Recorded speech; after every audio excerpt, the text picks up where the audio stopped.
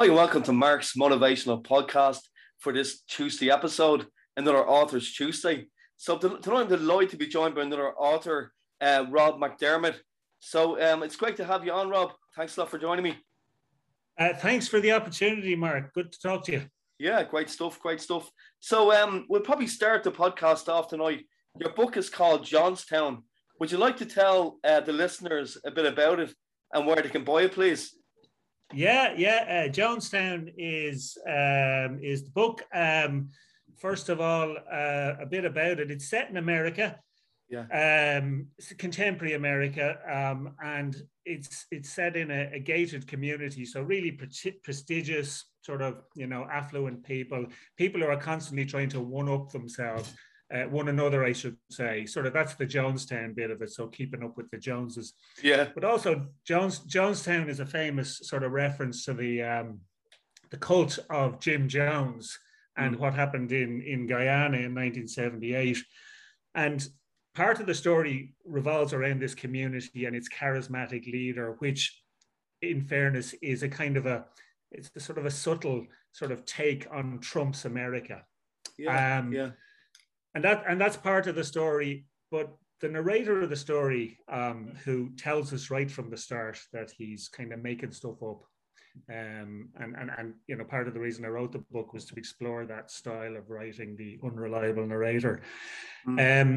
He, through the course of telling what's going on in Jonestown, starts to reveal about what happened to his family and why his family fell apart, and the various tragedies and sort of bad luck that followed him, because his sister, who he's estranged from, is convinced that he is cursed. So there's kind of, there's a lot going on in the story. I recently had somebody review it, and they sent me, they haven't written the review yet, but they sent me a message saying they had finished it and said, it's kind of a cross between J.G. Ballard's Cocaine Nights and Desperate Housewives. Yeah. I don't know if that's a good thing or not, but it certainly has that sort of the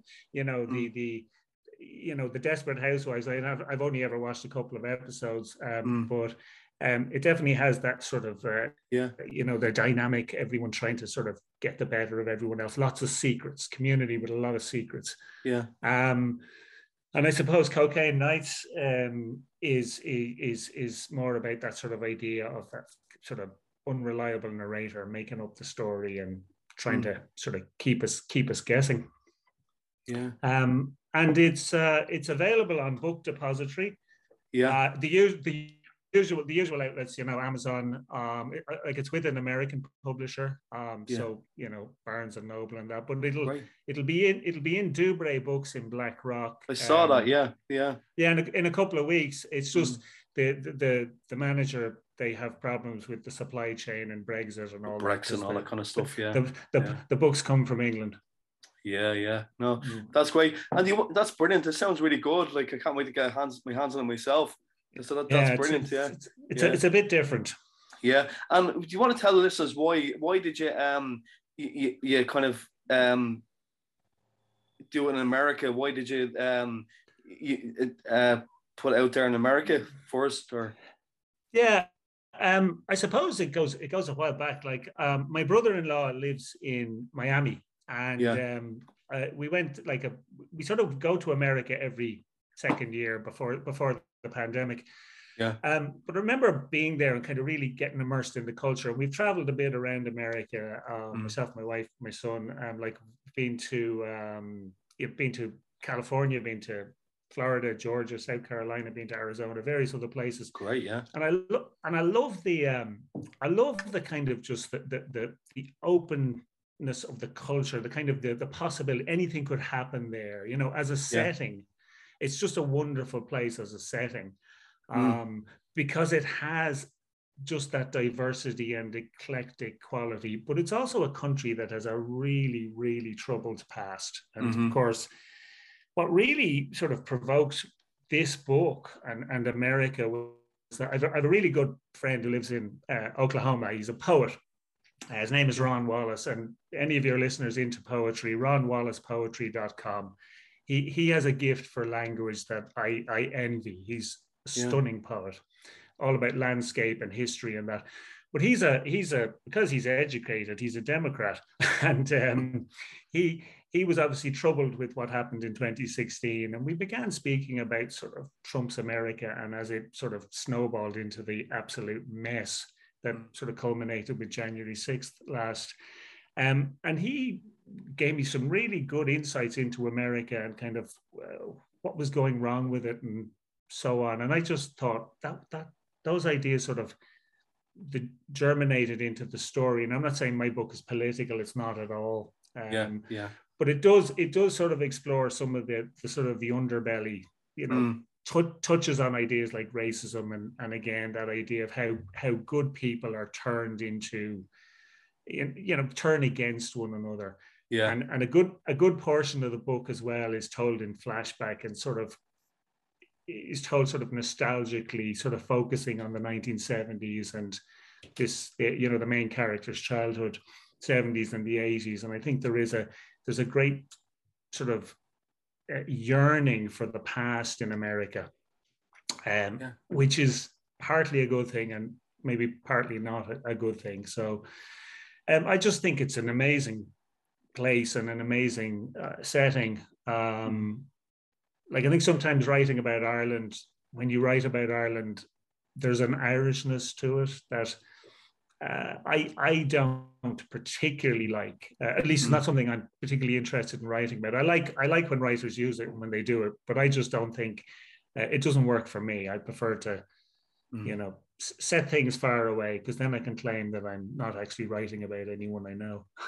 Yeah. No, that sounds great. I love the way you're kind of using like going back kind of history as well. So that sounds really really cool. Like that's brilliant, Rob, because I love the way you've done your homework. Like you've got a friend that lives over there as well. So do you think that kind of inspired you a bit with writing the book?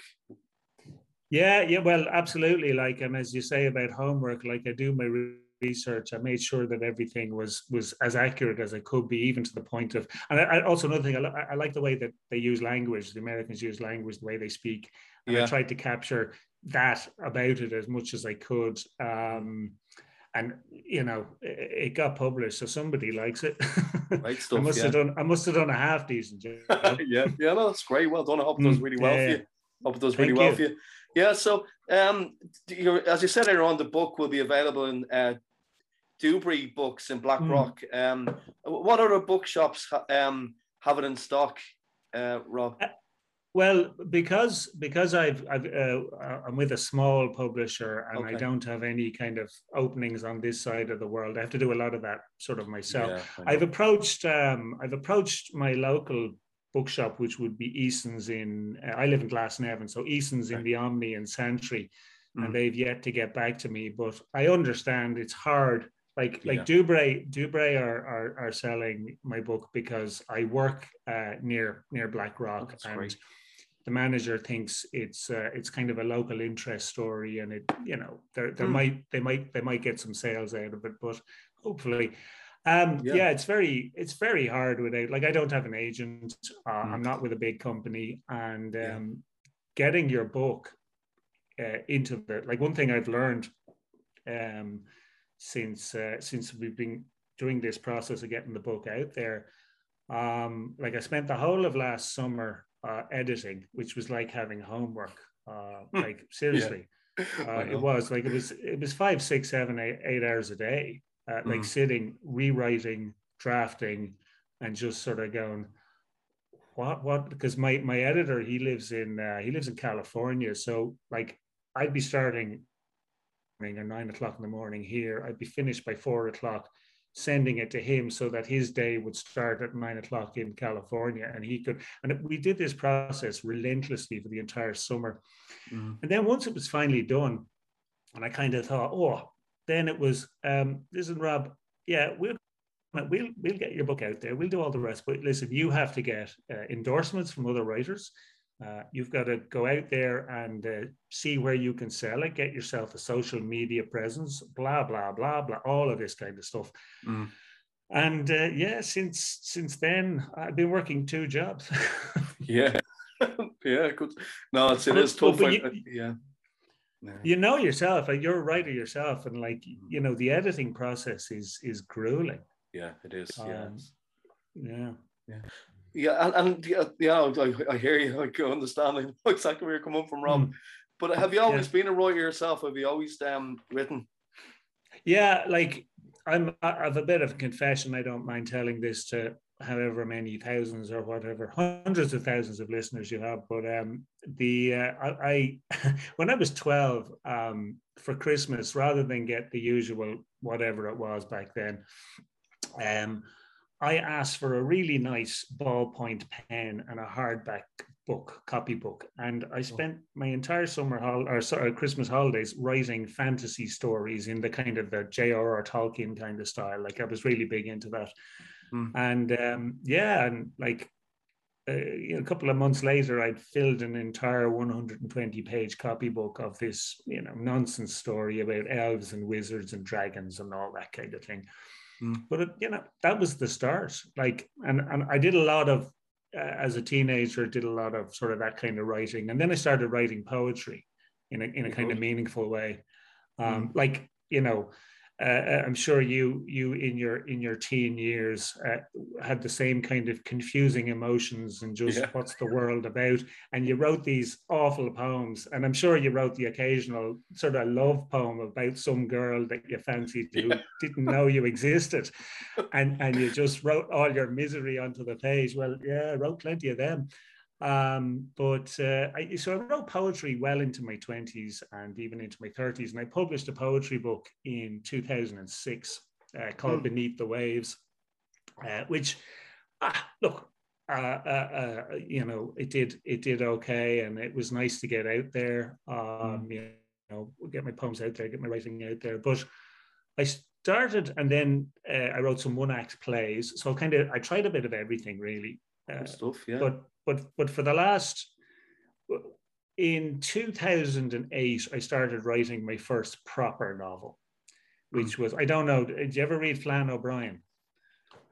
I haven't really come across that now. No. I'd Swim Two Birds, The Third Policeman. He Irish writer, but like mad as a brush, like very, very, very funny, very zany.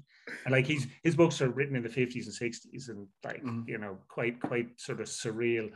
I love his writing, and I kind of wrote a book about, modeled kind of loosely on how Flann O'Brien writes, and that was a practice book. And then about 5 years ago, I wrote a detective novel, and then I wrote another one, and I thought, you know, the second one, I thought this could go somewhere. This is actually not a bad book. That was the first book that I wrote, and I kind of thought I really had something here. Right. And of course, sent it out, and thanks but no thanks. This book's not right for us at the moment, and all that kind of stuff. And came back, and then in 2018, I started Jonestown. I wrote it in a furious summer. I wrote the first draft just about 12 weeks, just lashed it out, and it was rubbish. But the kernel, the story, the shape of the story was there, and I fixed it up and sent it off and got the same kind of rejections and so on. And then well, look, it's sometimes you know the ones, like sometimes when you get the rejections, and they have these lovely polite ones which are like you know, this is not right for us. It's really interesting, and we, you know, and they try to give you a pat on the back while shoving you out the door at the same time. I sent it off to an agent, some English fella, but he sent it back to me and said, "Please don't email me with any writing again." And I thought, okay, seriously, must have got him on a bad day. But you know, but yeah, the company who published it, Sulis, they just, you know, their motto, I suppose, or part of their ideology is that they want to publish books that they think are good, that conventional publishers won't take a risk on. And you know, their idea, like what I've learned through dealing with them, is that, and this kind of advice to writers out there who are writing, is that the big publishing houses have a formula. They have something, like they have an idea of what they want and Yeah. how it's to sound and how it's to look and who's the market. And if you're looking to sell a book to, you know, one of the big five, you better be damn sure that you can sum up your book in a sentence and that you know exactly who your target audience is. Because if you send it off to an editor, don't have these really, really clear about that, doesn't matter how good it is. Their bottom line is, can we sell it? And to sell it, they need to know to whom they're selling it, and they need that kind of, you know, clear kind of soundbite, as it were. You know, that's great advice for anybody, Rob. That's brilliant. Like fair play to you for persevering, like, you know, and then you do get your book published. So that's great. That's a great success story. And when he did get the nice letters back, did you ever think of self-publishing? Did you ever think of going down that road? You know, I did. I did for a while, and like I don't have you know, anybody who self-publishes, like anybody who publishes, it doesn't matter whether self-publishing, conventional publishing, whatever. It's all good. Anybody who puts their words, their art out there, to be in many cases, you know, it's quite a you make yourself very vulnerable by doing it. It's not easy to do. But anyone who does that has my respect.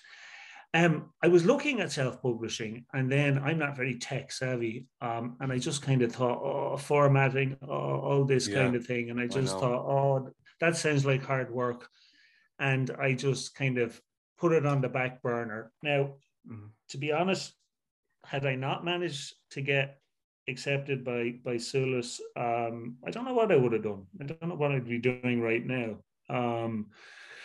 But I did kind of think, you know, I'd got so many rejections with Jonestown, like north of 40, like probably 50, that I kind of just thought, you know what, I might just pack this in. I might just sort of, I've had enough of it. I've given it a try, and I just, you know, I just hadn't got the heart.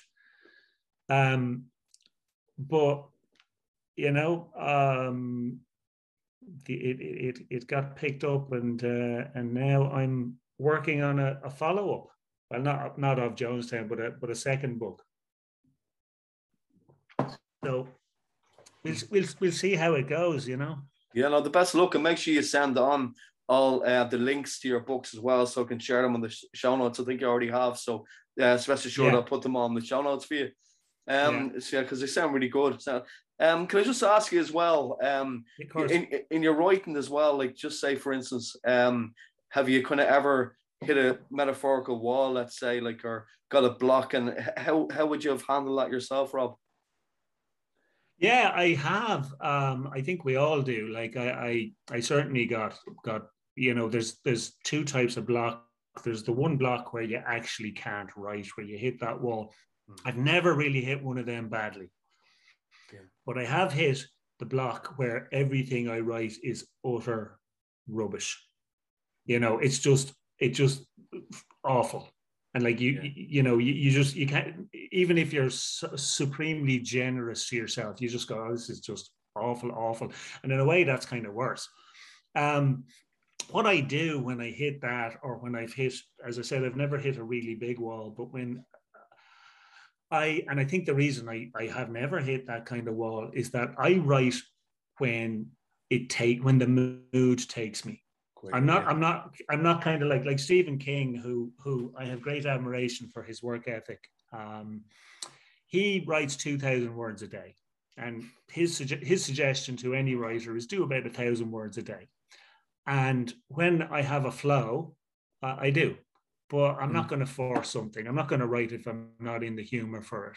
And you know yourself, like, you know, with life the way it is and the busyness of life, snatching 5 or 10 or 15 minutes here and there to write is a good thing. And, you know, if you can do that. But I suppose, don't force it.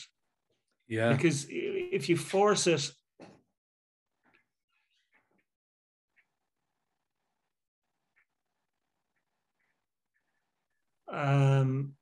this podcast say things like, you know, get through it however you can, whatever way you do get through it, just as long as you can get through it. As Winston Churchill said, when you're going through hell, keep going. Yeah, yeah. No, that's great advice. That's really good advice. I actually really good you made, Rob. There, really, really good. Cheers. And how do you keep yourself motivated as well, Rob? How do you kind of keep yourself motivated in your writing? I'm always motivated as long as I have a good story. Yeah. As long as I've got something to say, I think that is the motivation in itself. As I said, I'm not the kind of, in terms of the work ethic, I don't have this kind of, I write for 2 or 3 hours a day, every day. I don't have that. But if I've got a good story, that's what keeps me going. And sometimes it could be, as I said, I'm working on a novel right now. But I think sometimes for a bit of a change of gear, I will occasionally write a short story.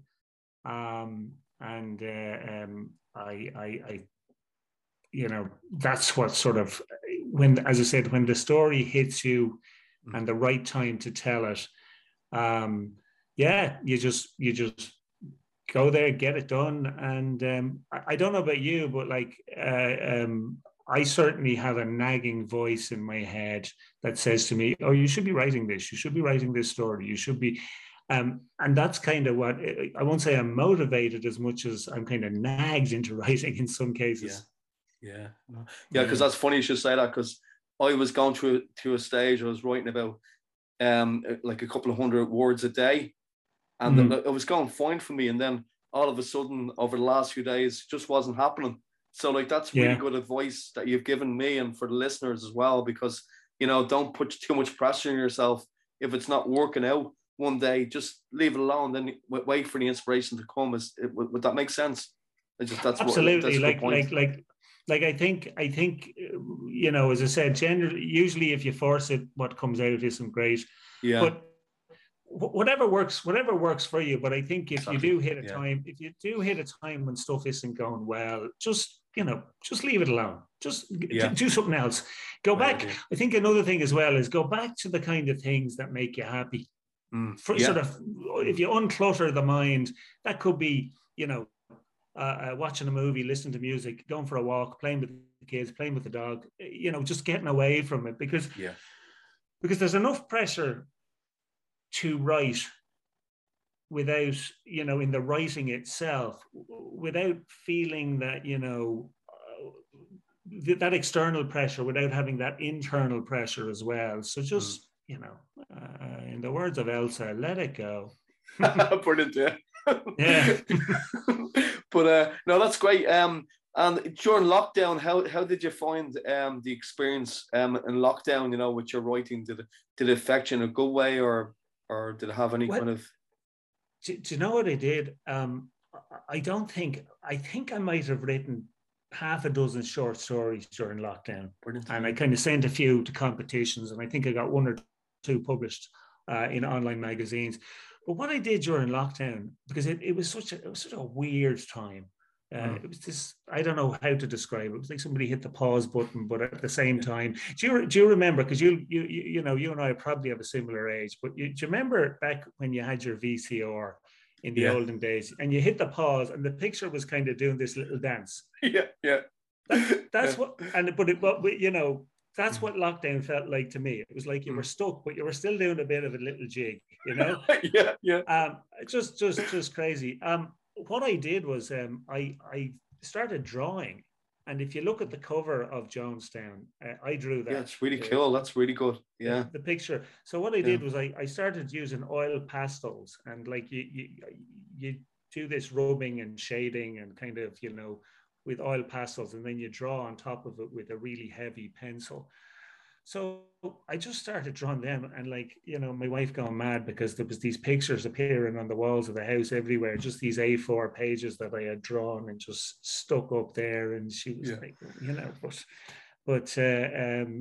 I wouldn't dare claim to be an artist of any kind, but I could always draw a little bit, and I just thought, I've got the time, I'm gonna have a bit of fun with this. That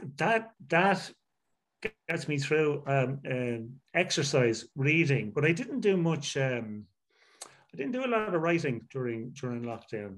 I don't know why my head wasn't in the right place.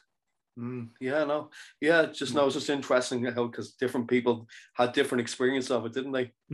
Yeah, yeah, no, yeah, absolutely. yeah, Oh, yeah. actually, I did do one thing that just worth making a mention of. I collaborated on a book called Lights on the Horizon. Very good. A guy up north, Andrew Timmy, is a writer, and he put a sort of a call out to other writers, to sort of poets, writers, everything, to create a piece, to create a sort of an anthology, with the view of selling it, and the proceeds, the profits, going to the frontline workers. Oh, that's cool. Yeah, very And good. yeah, and we did well. We sold quite a few copies, called The Horizon. But I wrote a short story for that about sort of a day in the life of an ambulance driver. Oh, very good. Yeah. And about how, because he was dealing with sort of COVID patients, that he had to be sort of quarantined within his own house, and how he missed his own family, and you know.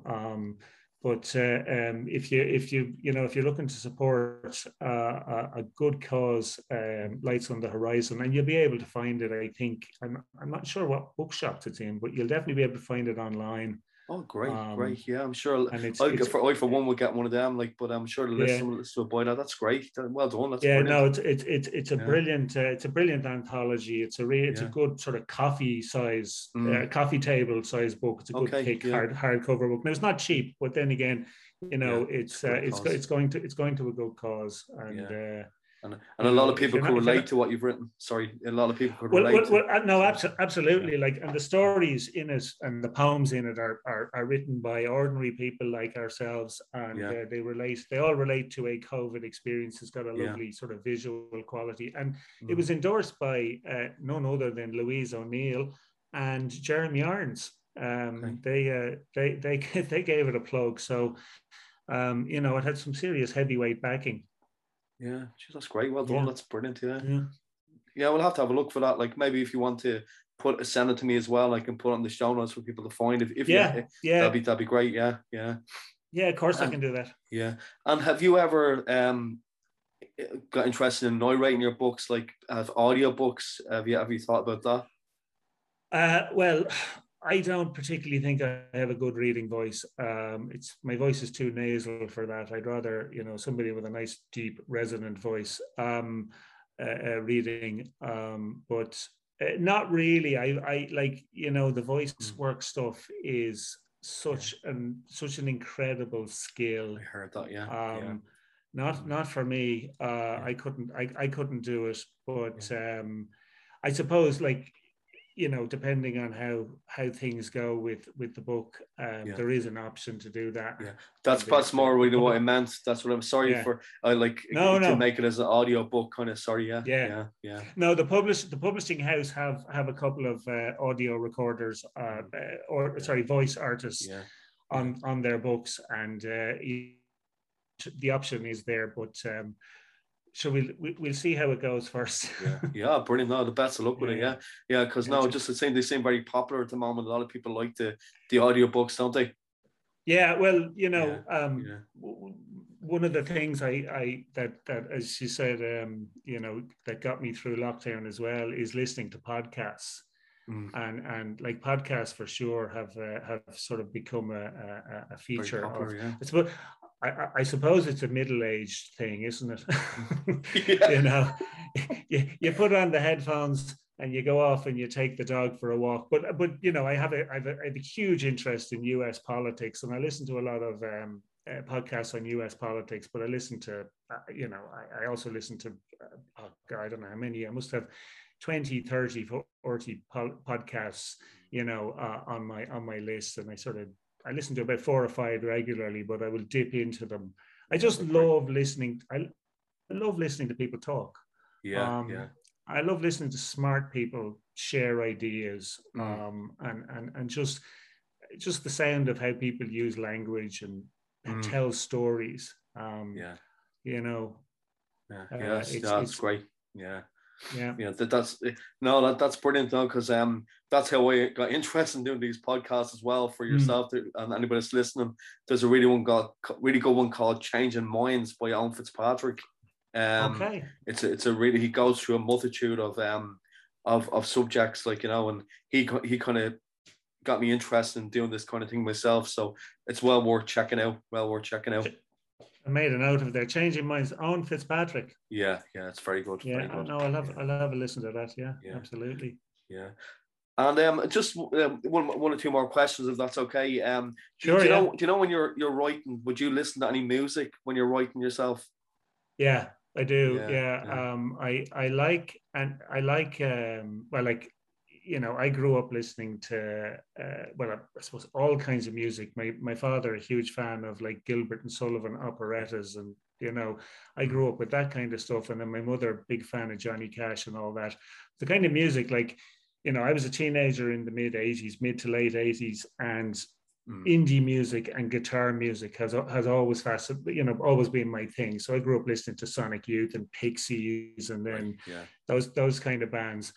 And that's what I play. I like usually fast-paced kind of indie rock music is what I listen to, and quite loud when I'm writing, and it just sort of channels that energy, it's there in the background. And like even though there are lyrics and words in the songs, I don't hear them. I just hear this noise, and it kind of compels me to type quicker.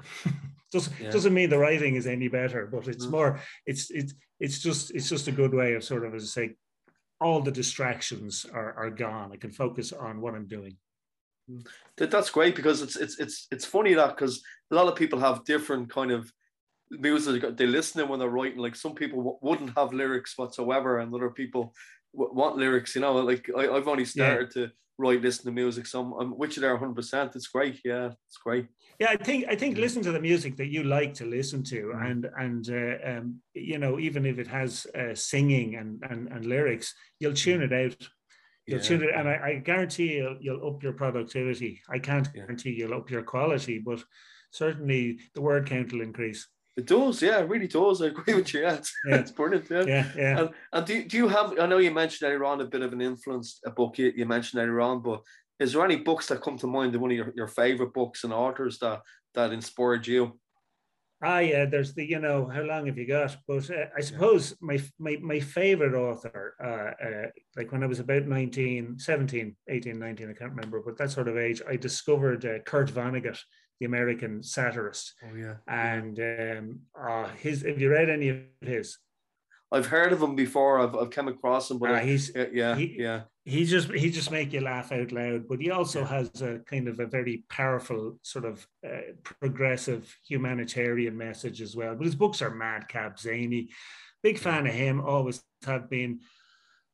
Big fan of John Irving, another American writer. But his books are like, they're the size of a sliced pan. And they take forever to get through. But, I love that term. But at the moment, I read a lot of short stories, and I'm reading. I've just finished the third collection by an American short story writer called Laura Vandenberg, who is just a stunning writer. An amazing sort of exploration of all her characters are women. Most of her stories are told in the first person, but she just is able to weave this tapestry of these amazingly sort of neurotic, fraught, but yet strong characters, kind of right on the verge of some great crisis. And the stories just are so compelling and sort of meticulous detail. Her writing is beautiful. I'd recommend her if you like short stories. Yeah, that's a great recommend. Yeah, and I must check it out. Yeah, because they are the greatest short stories, and they don't take too much time like to read either. Like No, that's it. Like a well written short story is such a treat. It's like you remember back in the days when you used to be able to get a bit of time and you could go off for an old pint and read the paper. A short story is the literary equivalent of that, whereas a novel is a bit like going out for a meal, and Yeah, you touched on I agree with you. Yeah, and you touched on the music a little bit there. Like, do you have like a favorite band yourself? Like, do you like to listen to when you're chilling out? When I'm chilling out, I suppose there's no one that in particular. I kind of, whatever takes the mood. Like as I said, favorite band is probably Pixies. I like to go to live music when I can. Yeah, I missed that. Yeah. Yeah, and I think we all do. I remember hearing it put that somebody, I can't remember who it was, but somebody was asked what kind of music do they listen to? And they said, I listen to all types, but I prefer the stuff that lasts. Great, yeah. And I'd agree with that. Like, I can't think of a type of music that I really don't like. Now, I don't listen to an awful lot of contemporary music, but each to their own. Yeah, no, that's great. That's great. And movies yourself, do you have any favorite movies? This is a great part of the podcast. Yeah, it's got great recommends. Yeah, I suppose that's the thing. People. Well, like being a child of the 70s and early 80s and that, I'm a big sci-fi fan of the original 3 Star Wars. The 6 that came after, I think the less said out then the better. And particularly the 3 in the middle, God almighty, I tell you. But I've always liked sci-fi, and I always like those kind of, that kind of stuff. Movies that sort of really strike a chord with me. I suppose one of my favorite movies, I love the Coen brothers. And my favorite Coen brothers movie is The Big Lebowski. Great film, film, it's such a quotable movie, and it's a bizarre, everybody knows it, and everybody knows the quotes. And like I've a friend who lives in Phoenix in Arizona, and I don't see him very often, but when I do see him, we just basically spend a thing that blokes do of a certain age. I've got a couple of films like that myself, Ari. I think we all do. I think we all do. And thinking about a movie that really impressed me lately, if you've seen it, and Quentin Tarantino, who can be a bit hit and miss. Like when he does it well, it's brilliant. I think Jackie Brown is probably his best movie. Yeah. But when he does it badly, it's awful. But the Once Upon a Time in Hollywood, I just thought was an absolute treat. It was a great film. It was very good. Yeah, it was a great film. Yeah, great film. It just captured the era, like the costume, the attention to detail. Again, the dialogue, which is so sparkling. And Tarantino and the Coen brothers, what I like for their dialogue is just so incredible. It's just so spot on. But and then I'm looking forward to Dune. Dune is coming out on Friday. That's the Denis Villeneuve. Who did you see? Did you see Arrival, or did you see Blade Runner 2049? Oh, Blade Runner, great movie. Yeah, great movie. Yeah, but it's my favorite. Yeah, but not Blade Runner from not Ridley Scott's Blade Runner, the more recent one.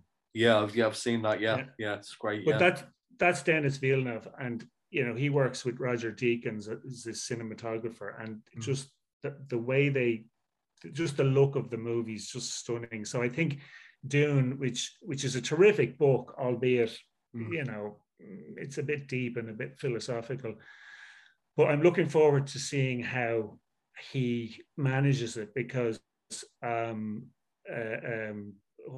what's his name? Twin Peaks. Who directed Twin Peaks? The name is escaping me now. Oh oh god. Yeah.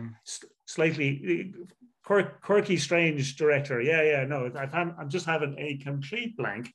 Can't think of them either. But it'll come to me in a second. But he tried to make Dune in the early 80s and made a complete hash of it.